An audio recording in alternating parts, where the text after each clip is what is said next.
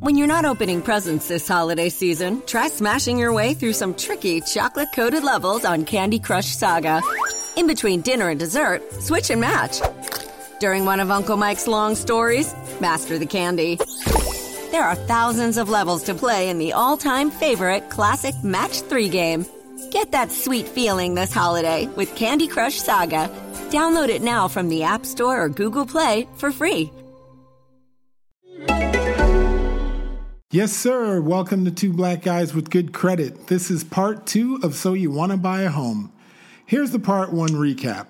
You started looking at properties through open houses, etc. You got your credit right and a pre-approval from the bank or not. You did some legwork and figured out what kind of home you wanted to buy. You selected a real estate agent, polled your friends for cool neighborhoods, memorized our buying tips. Sean had quite a few in show 1, and you were ready to hit the ground rolling. Then you found a house that you wanted to buy. And here we are. With good credit. So we brought back Tony Barsicchini, the Malibu/Westside realtor, to sit in and chop it up with us one more time with the crew from Two Black Guys with Good Credit. What's up, Tony? What's going on, guys? How are you? We're good. We're glad to have you back. And as we do each week, Big Sean, why are we doing part 2 of So You Want to Buy a Home? Arlington. We couldn't do just one real estate show. Come on, this is my thing, man. There had to be a part 2. You know how I love working with Tony as well. And the part that I'm enjoying, that I'm looking forward to doing, is negotiating. I'm the kingpin of negotiating. So no time to waste. Let's get this show popping. Well, there you have it, people. Sean, a.k.a. the king of negotiating. We'll be right back with Two Black Guys with Good Credit. Keep it locked. Matt. Thanks, Arlington. Creating career opportunities for yourself is easier than you think. The workplace is changing fast, and BlackFreelance.com will help you build a flexible and profitable freelance business that will change your life. Freelancers around the world are out earning and out enjoying their employed counterparts in skill sets like writing, web development, accounting, legal work, and more. You can do the same at BlackFreelance.com, the community-based platform focused on meeting your needs as a Black independent professional. Organizations of all sizes, from local nonprofits to global Fortune 500 companies, are ready and excited to work with independent professionals like you. Whether you want to earn extra money towards retirement or reinvent your career, make that change today at blackfreelance.com. Black Guys. Two Black Guys with Good Credit is a show for the financially curious and the financially knowledgeable. So, Tony, you're back in the saddle with the crew. So what have you been up to since our listeners last heard from you? I've been really busy lately. I've been seeing a lot of properties and just participating in the grind. How you guys doing? We're good. I'm good. Sean? Moving and shaking and staying awakened, as I do. Sean also wanted to say, is he only in Dredden, Brooklyn, eating bacon? For goodness sake, no, that's not. Come on, you know what's shaking. Yeah, I like that. Okay, so Tony, Sean, so we went through everything in part 1, and now our listener has found a home they want to buy. It's time to make the offer. So what's the first thing you should ask yourself when you're moving into the offer phase, Tony? Talk about price with your realtor and don't waste any time. Any thoughts on that, Sean? Well, my theory is to understand the economics of the market. Understand if it's a buyer's or a seller's market.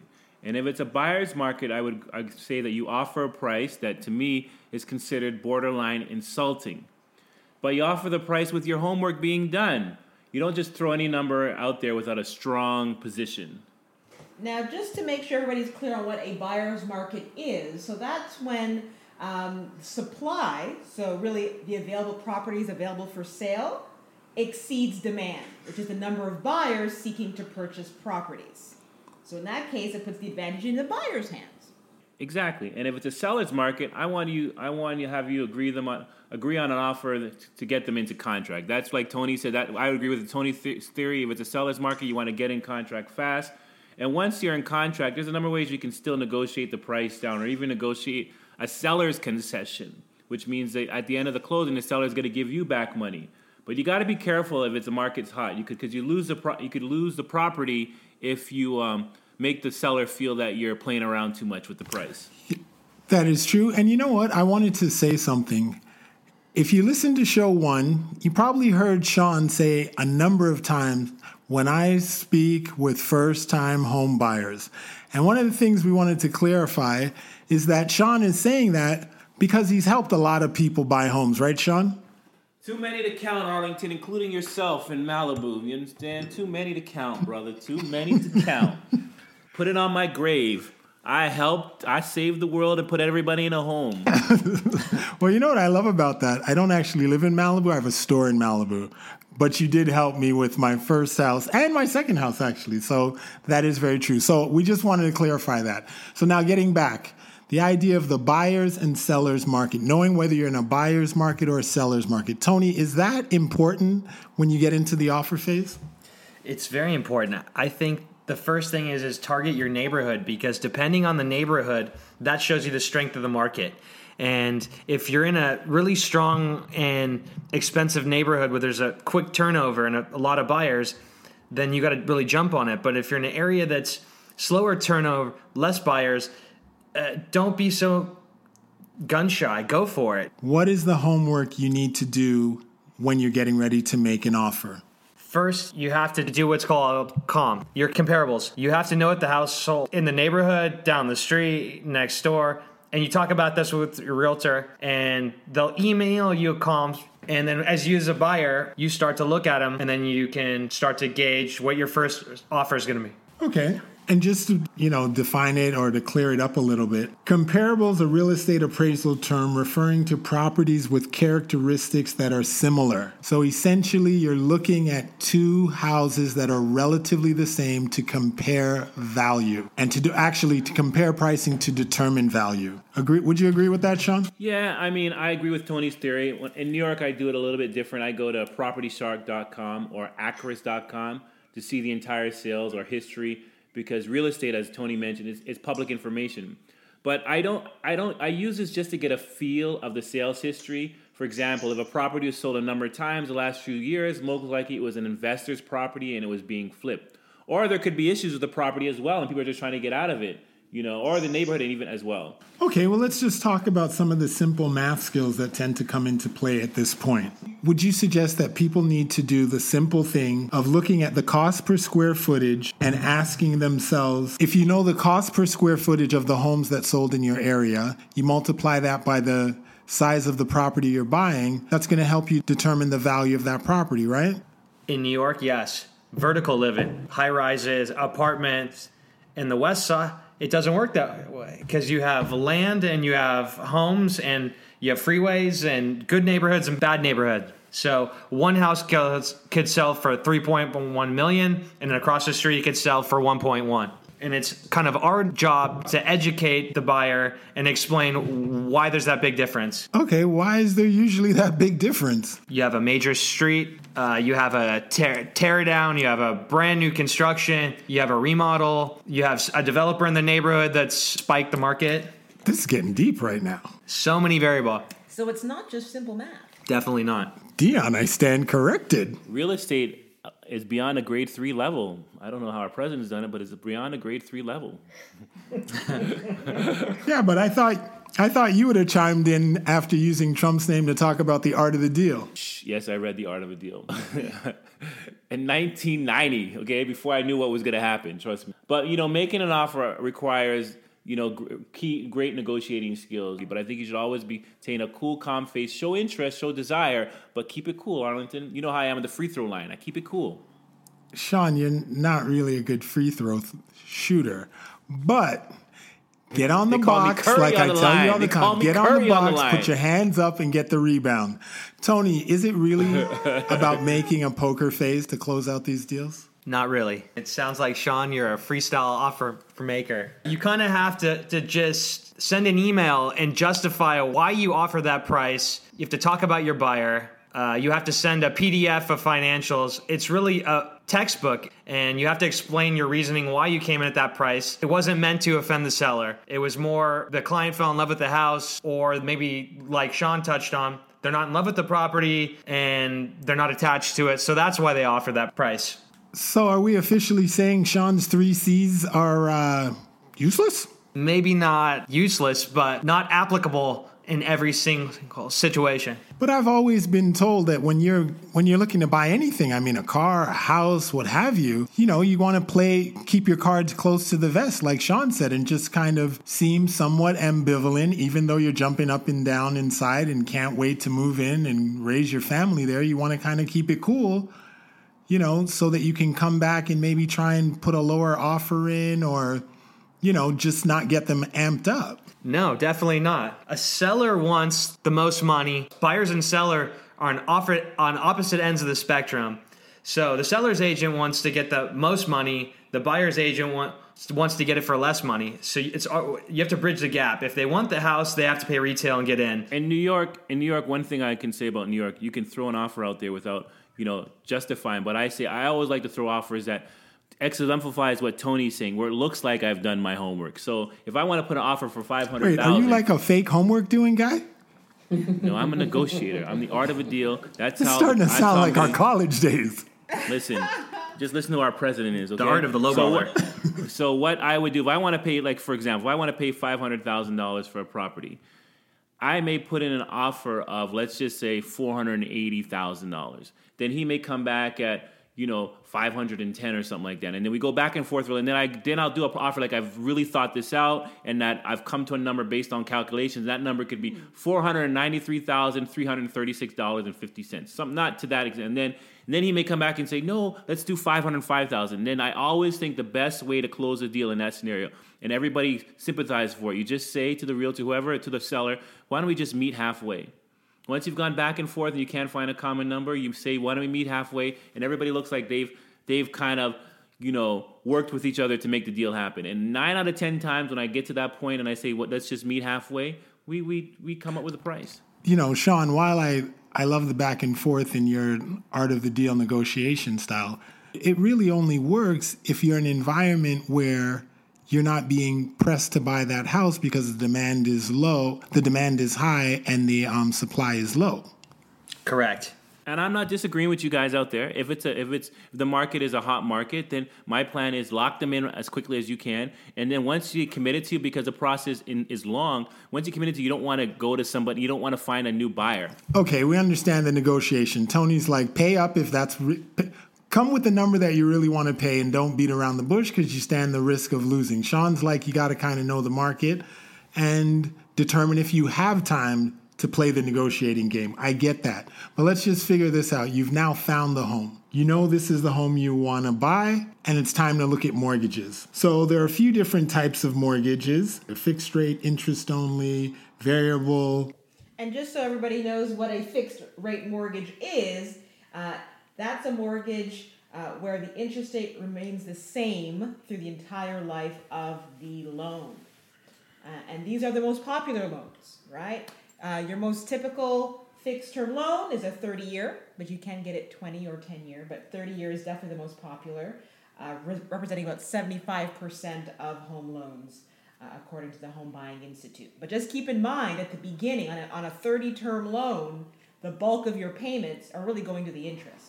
Okay, I agree with that. So, Tony, as Dion said, there's something out there for the first-time home buyer. We're going to talk about it, the 30-year fixed rate mortgage. But what are the other types? You can do interest only, Explain. adjustable rate. Wait, let's go one by one. What's an interest only loan? Interest only means you're only paying the interest off for the term of the loan.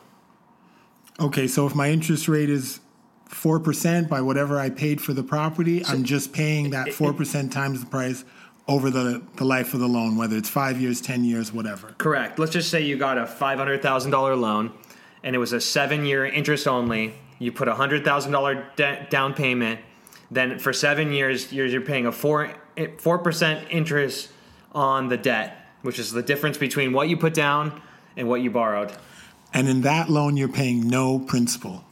Exactly. Now, when would you use it? In what case would you use that? Sorry to jump in there, Arlington, but I'm just curious. That's a tool to buy in when the market's hot, just to get in, and it's used as a tool so you can refinance later, like within 6 months to a year.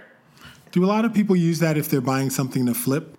No, in flips they do what's called a hard money loan, which is a high interest rate. What the hell is a hard money loan? What are you making this stuff up? I've never heard that. It's called a hard money loan. That's what spec builders use. But let's jump back. So here we are. We got a fixed rate. You got interest only. Then you have adjustable. Adjustable rate gives you 3 different payment types. You can pay the full amount, you can pay a medium, and then you can pay, I think, what's the terminology? It's like a negative, it's like what's called like a negative amortized loan? Yeah, exactly. So you don't pay the full amount every month, and then you end up owing more the following month. It's like paying $800 on your car payment instead of $1,100, and then they take the $300, put it back, and they tack on interest. Right. So it's another tool just to get in. Yeah, the negative AM loan, the back end keeps building because you're not making the full payment. An adjustable rate loan follows the interest rate of the market. So if the market interest rate goes up, the adjustable rate goes up. It's very dangerous and risky for the first-time home buyer. Really not recommended. Sean, when I got my first house, I think I did an interest only because I was coming in the front door knowing I was going to sell it and go out the back. But that was me. What did you do on your first? For my first one, I did a 30-year fix. But I would just say for those that are looking to get into the flipping game and haven't really have a network of hard lenders out there that they can reach out to, I've used interest-only mortgages to flip for properties that I'm looking to buy.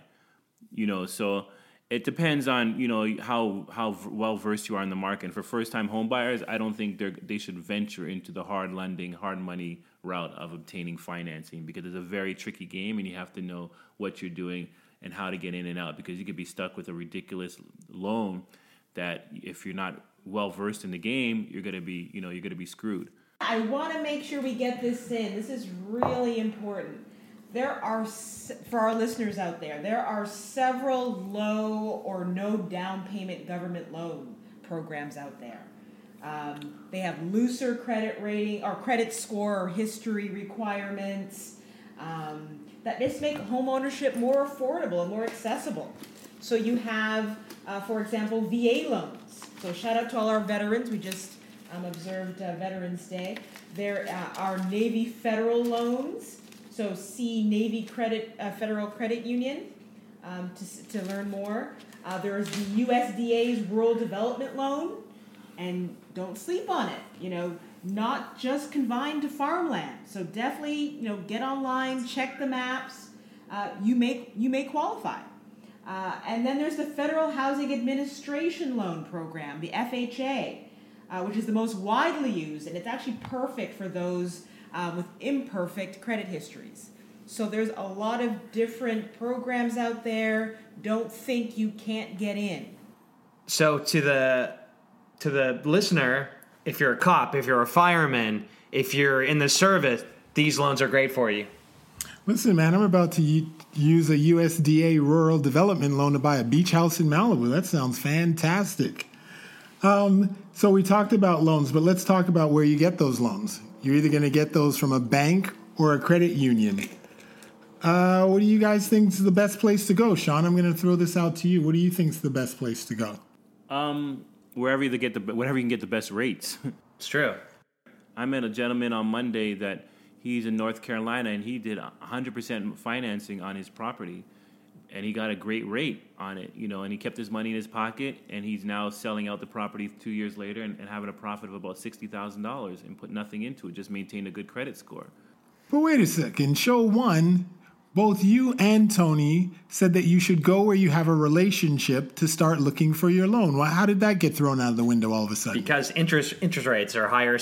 Depending on the loan broker and the bank, interest rates can be higher or lower. So if you have a relationship with the lender, they're going to try to work to give you a better rate. So here there's different types of financing. Let's just talk about traditional financing, which is Wells Fargo, JP Morgan, Chase. Just your traditional banks. Bank of America. Or people can borrow off their portfolio, their retirement fund. So you're seeing a lot of people that work their whole life. They're either cashing out their retirement fund or borrowing against it just to get in on a second property because they have equity in their first property. Point is, you have traditional financing and you have loan brokers. Loan brokers are more like realtors. There's a lot of them out there. They're going to give you looser but more higher interest rates and help you get in. And they're not going to be as stringent as Wells Fargo, Bank of America, a JP Morgan. What about credit unions? How do you feel about those? I think credit unions are great. They're an alternative for people who can't get traditional financing, who are not citizens, and who don't show income for more than 2 years. Are you saying you have to be a foreigner to get a loan from a credit union? I think citizenship does impact a loan, and a lot of foreigners use credit unions, or a lot of loan brokers have relationships with credit unions, and they have looser policies to help you qualify for a loan. Alrighty then. All right, so let's talk about the inspection. Tony, can you walk us through the property inspection process? Tell us about the amount of days, what you need to look for, how it works, because that would essentially be the next phase. Thank you. It's a good question. So, Sean, I don't know how they do it in New York, but California, we typically do 30-day escrow, 17 or 21-day inspection period. Usually we have the answers within 1 week, and we know if the house has problems. If it's brand new or remodeled, it's highly unlikely it has any problems. It could have builder defects such as waterproofing, drywall, mold, stuff like that, but it's very minimal. When you buy an older house, they usually have a lot of problems, and like Sean discussed, you hit them with a list and you ask for a concession on the price. And you do that soon into the escrow, like about 2 weeks. In New York City, everything is old except for me. There you go. You mean including you? So, an engineering inspection, I look at as an important, vital tool to get to understand what you're buying. And, I like to find my own engineer, do my own research, and not get one that's referred to me by my broker or even the bank or whoever it may be, or even the seller. I like to find, because his job is really her job is just to give you the rundown of what you're buying. And I've had a great engineer, and just because you don't get a good inspection doesn't mean you're not getting a good deal. Sometimes the best deals are gotten off a bad inspection. That's true. Because you can then beat them down and make them feel like they're selling you a lemon, and you are doing them a favor by buying their property. So the simple math should be, if you see a property that gets a bad inspection, you look at the cost to fix it plus the purchase price. And if that is less than the value of the property on the current market, then guess what? You found a great deal, a diamond in the rough. I agree with you. In California, so to clarify, in New York, when Sean's referring to an engineer, I think you're referring to what's called a structural engineer, because everything's vertical. In California, you only call a structural engineer when you're blowing out a kitchen or trying to create an open living area, or something's a deal breaker, and that's a problem. So an engineer to a realtor and a buyer is a bad thing. So out here, we just use traditional inspectors. The inspections are pretty minimal. They're preliminary. They don't do any real digging or anything. They don't open up walls unless you know for sure that there's issues with the house, and the seller's going to let you do that. Is that primarily because California is a newer city than, let's say, New York, where you're looking at much older homes? That's true, and LA is very spread out. All right, Dion, back to you. No, I just want to make sure, do your homework in this area too. There's a site called Zillow, for example. They have a list of inspectors with reviews. You can use their agent finder tool. You can get recommendations from friends and family. It's always a great way to go. But to keep it moving along, so the next phase would be the bank appraisal. So the appraisal is when the bank's going to send someone in to have a look at this home and see if it's truly worth what the owner is asking and the loan that you need. Tell me a little bit about this phase of the process, and what does it mean if the home appraises out for what you're requesting, or if it doesn't? Well, it's another good question, Arlington. You're not going to know. Thank you, Tony. Yeah. You're not going to know what it appraises at, because the appraiser is not going to tell you. He's just going to tell you a yes or a no. Okay, but wait, let me just break it back. And maybe we need to take it in 2 steps. So the appraiser comes out and he says, yes, this home appraises out. What does that mean? That means he's going to tell the bank the house is worth it and that they should give him the loan. So if he comes out and says no, I know this may seem silly to even ask, what does that mean? The house and the purchase price are not synonymous. They don't match. So Big Sean, I know this is right where you just start salivating when this happens. Because in your mind, you're like, it's let's make a deal time. Well, I'd like to say on the East Coast in New York, it's a little bit different. It's a little more intense here in New York. The appraiser comes on his own. The bank assigns him to come to the building, and you're not usually there when the appraiser comes. The seller's, it's just he makes an appointment with the seller. He comes in. He says nothing. He goes. He looks at the building and the structure and how many units there are, and then he goes on his own, or she goes on her own and does their own homework and sees at most recent sales. Then they come back to the bank and let them know what the value, what they feel the home to be worth. So in New York, we get a hard number of what the home is worth, and then see if it meets the appraisal. And like Arlington said, he's absolutely right. If a building doesn't meet the appraisal, there's two options you can do. One is you can try to negotiate down the seller. And some sellers, especially in New York City where the real estate market is hot, some sellers don't even care if it doesn't meet the appraisal. It's up for you to pay down. A bank will just give you the option of paying down more to take away the risk from the bank. So I've seen people buy properties where the property doesn't meet the appraisal because they're betting on the fact that the economy is booming and that the property is going to be worth more than that down the road. So the question comes down to you. Do you want to buy a property that doesn't meet the appraisal requiring you to put more money down, or do you want to negotiate with the seller for a lower price? That's all true. The first-time home buyer, the first-time home buyer can be emotional. They want the representative to be there. You try to interact with the appraisal as much as possible, and you want to know. You want to bother him. You're not supposed to, but it happens every day. And you try to pick at him. If there's a problem, like you said, you can go ask for a reduction. And that's what happens. Reduction can be useful in maybe the bank reconsidering the appraisal and putting the deal back together. Either way, you got a discount on the price. Exactly. And just keep in mind, like, first-time home buyers get it twisted that the bank appraiser works for the bank and not for you. He or she works for the bank. They're there in the best interest of the bank, to make sure the bank is not over committing itself for a property. That's their role, and that's it.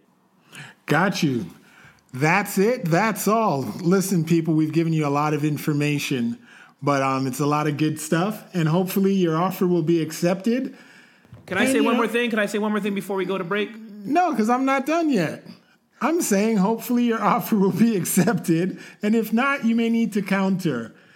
But just remember, the number may change. It may go up or it may go down. And never be afraid to walk away and live to fight another day. There will always be a home for you. Yes, Sean, now you can say your one last thing.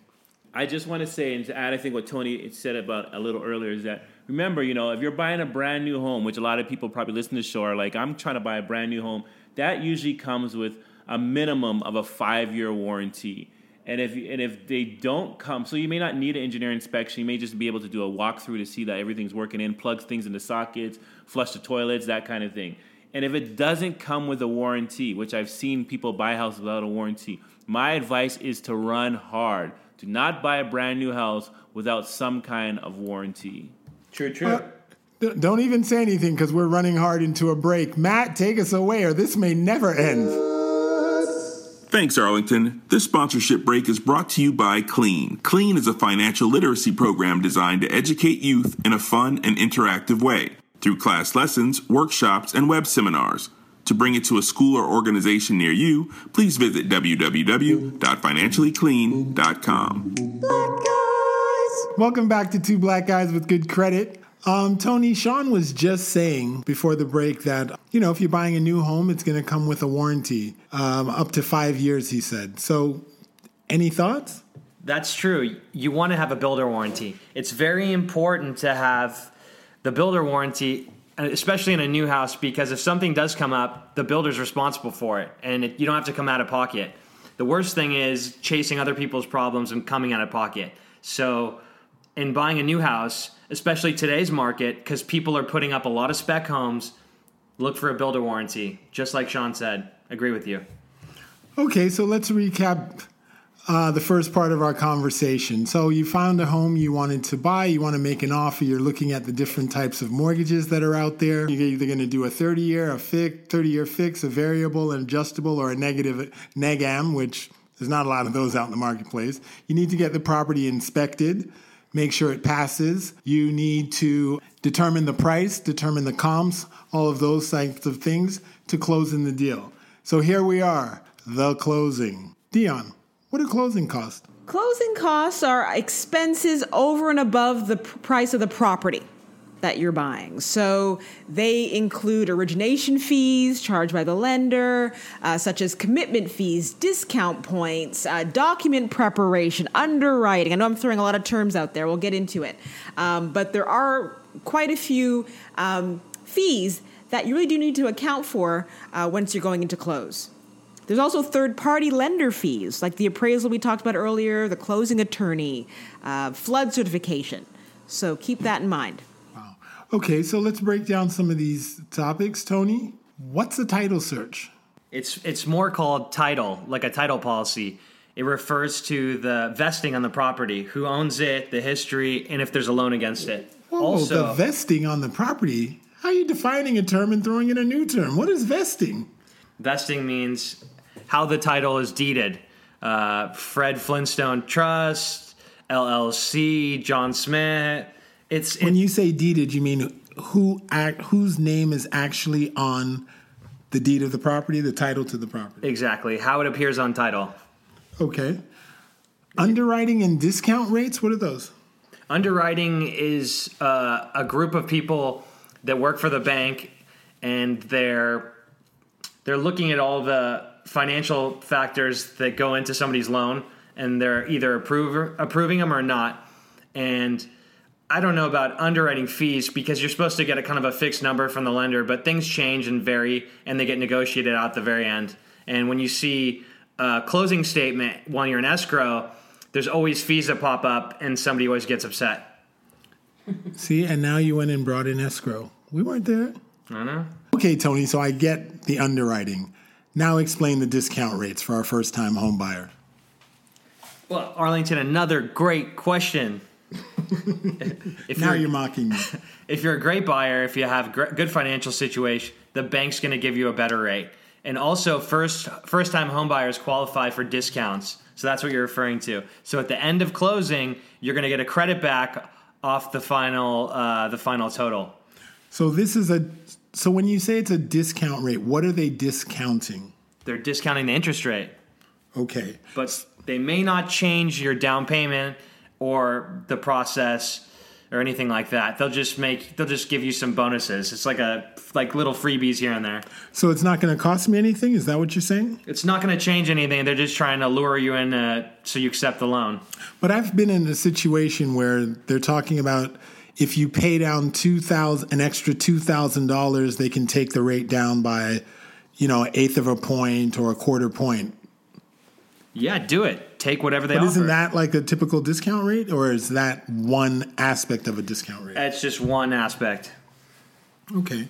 All right, so we get the discount rate. I always find it kind of funny because I feel like just as you're about to close, you've come in prepared to pay X amount of dollars. They try and squeeze a couple more bucks out of you in order to close the deal. Can I just make a comment? Because, you do get offered many different rate options, and typically you can pay down on the rate to lower the interest rate, but I'm not recommending that you do it in every single case. I'm a very analytical type of guy and quantitative guy.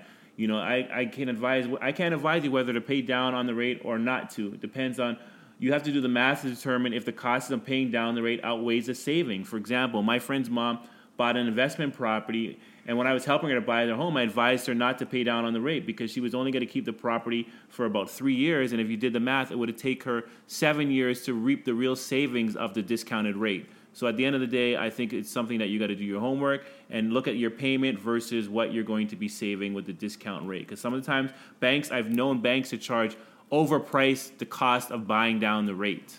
Oh, wow. So you're definitely saying you need to show up to that closing with a calculator. No, you got to do this prior. You got to lock in on the rate prior. So you're going to usually lock in the rates 90, 60 to 30 days before you close. Wait, is that right? Wait, now I'm confused. Are you locking this rate in 60 or 90 days prior to closing? But we're actually talking about the discount rate. The discount offer doesn't actually occur until you're in the room closing the deal that day. Is that correct? No. That bank might offer that discount rate to you when you first go to them and seek them out, and you submit your pre-approval. Your pre-approval and the pre-qual package. They're going to offer you that discount to lure you in, so you go with them, and then throughout the process, they have to honor that. So at the very, very end, you have to make sure you look at the closing statement, make sure it's in there, and it probably is 100%, but there's probably going to be other fees they're going to tack on to make up for that, and that's what we're talking about. You got to really look at the closing statement because they always overcharge you for escrow and title. Happens all the time.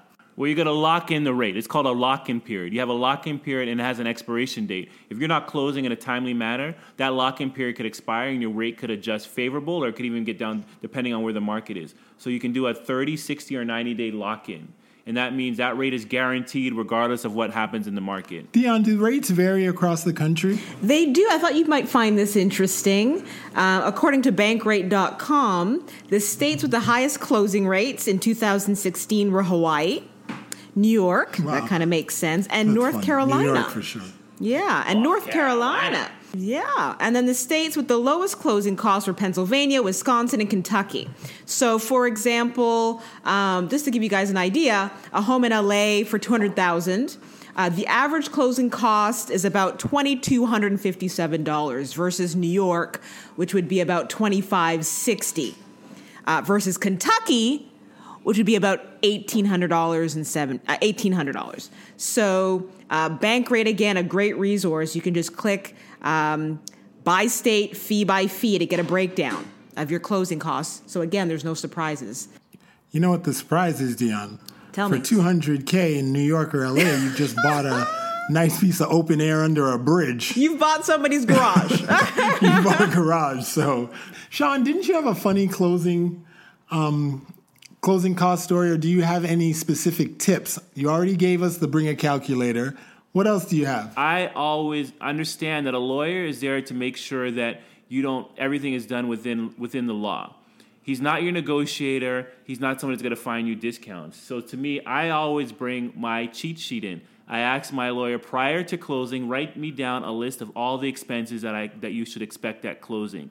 And I have a sheet with a pen and a paper. And as I write a check, I check off that expense to make sure it matches up. And I remember one time when I was buying a commercial property, there was a $250 expense, which the bank's lawyer, which is not my lawyer, so the bank comes with their lawyer, the seller has their lawyer, and the buyer has their lawyer. The bank lawyer charged me $250 for a transportation fee, for him coming to the closing where the bank assigned the place. And it was really about a 5-mile drive. It was from Long Island to Brooklyn. And that's probably, Malibu to where Arlington lives, which is a 5-mile drive. And they charged me $250. And I said to the lawyer, how did you get here? Did you fly? Did you take a private jet? And they couldn't answer. And they said, basically, if I don't pay this fee, we're not closing today. My lawyer looked at me, gave me a look. Sean, are you serious? You're not going to pay this $250? And we're not going to close today. My lawyer is willing to walk out the door and not represent me anymore. And everybody was looking at me. I'm this cheap guy not wanting to pay $250 transportation costs. And I wanted this property because it was an investment property that I knew I could do well on. So I had to suck it up at that moment, and I paid the $250. But I took that lawyer to small claims court. Jeez. 3 months later. Separate issue.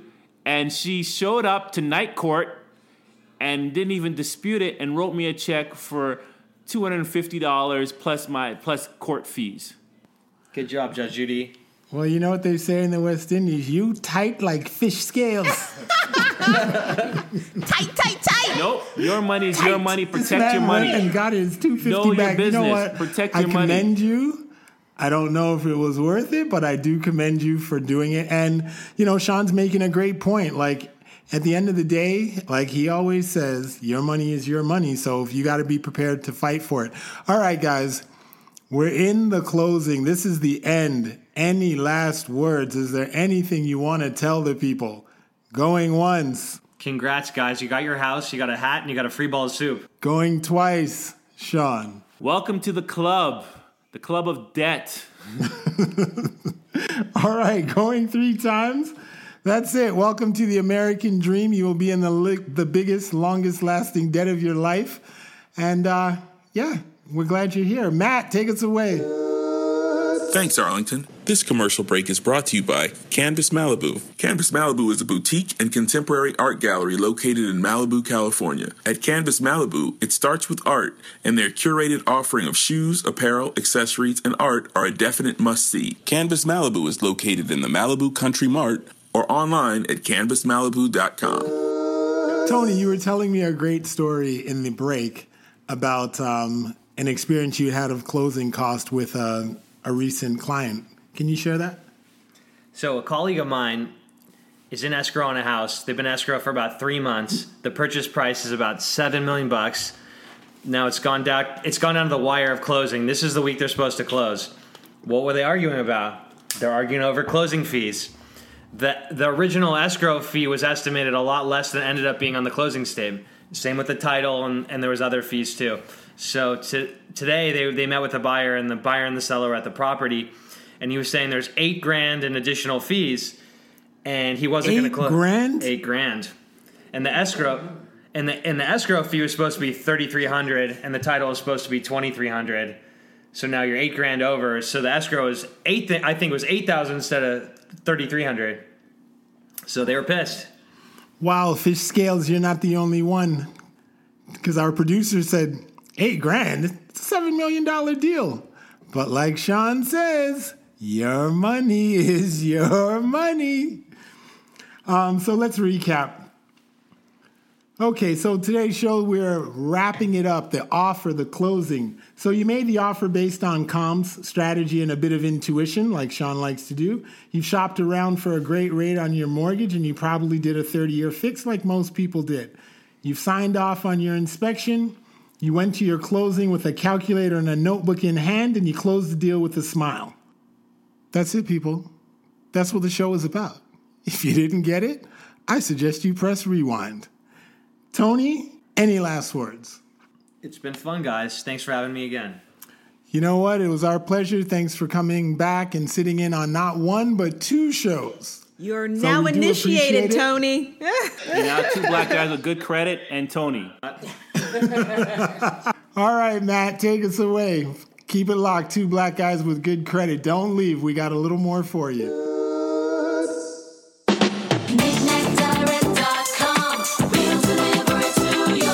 KnickKnackDirect.com is the fast, easy way to shop online. To buy an item from any U.S. website, just go to KnickKnackDirect.com. That's NICNAT Direct.com. Choose your method of payment and we'll ship, handle duties, and deliver your item straight to your door. I'm Sean of KnickKnackDirect.com, and you have my word.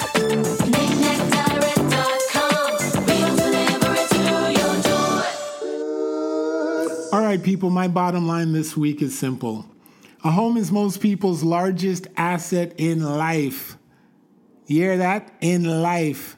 So take your time, be smart, do your homework, grab a calculator, start doing your math. Don't just accept what people say.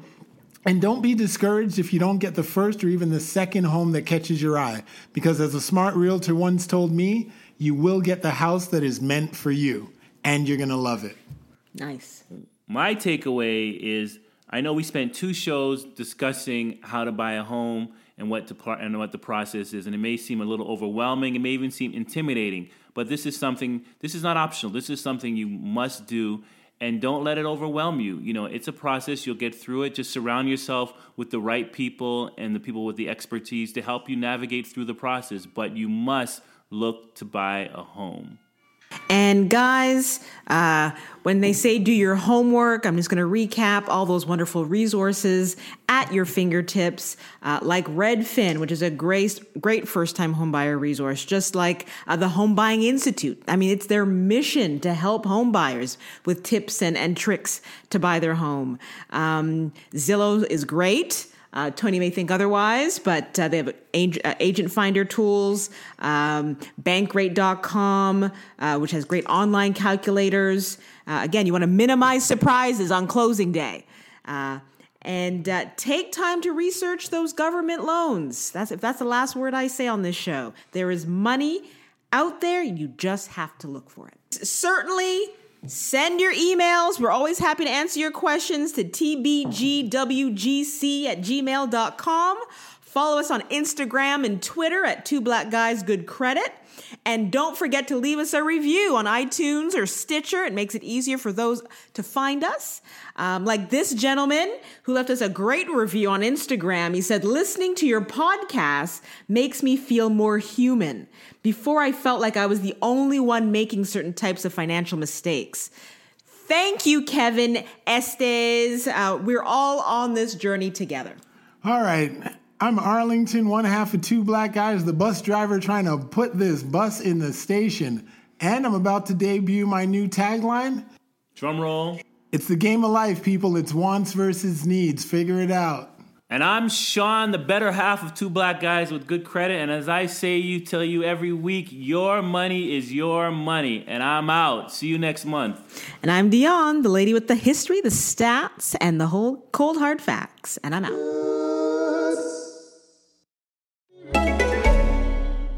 When you're not opening presents this holiday season, try smashing your way through some tricky chocolate-coated levels on Candy Crush Saga. In between dinner and dessert, switch and match. During one of Uncle Mike's long stories, master the candy. There are thousands of levels to play in the all-time favorite classic Match 3 game. Get that sweet feeling this holiday with Candy Crush Saga. Download it now from the App Store or Google Play for free.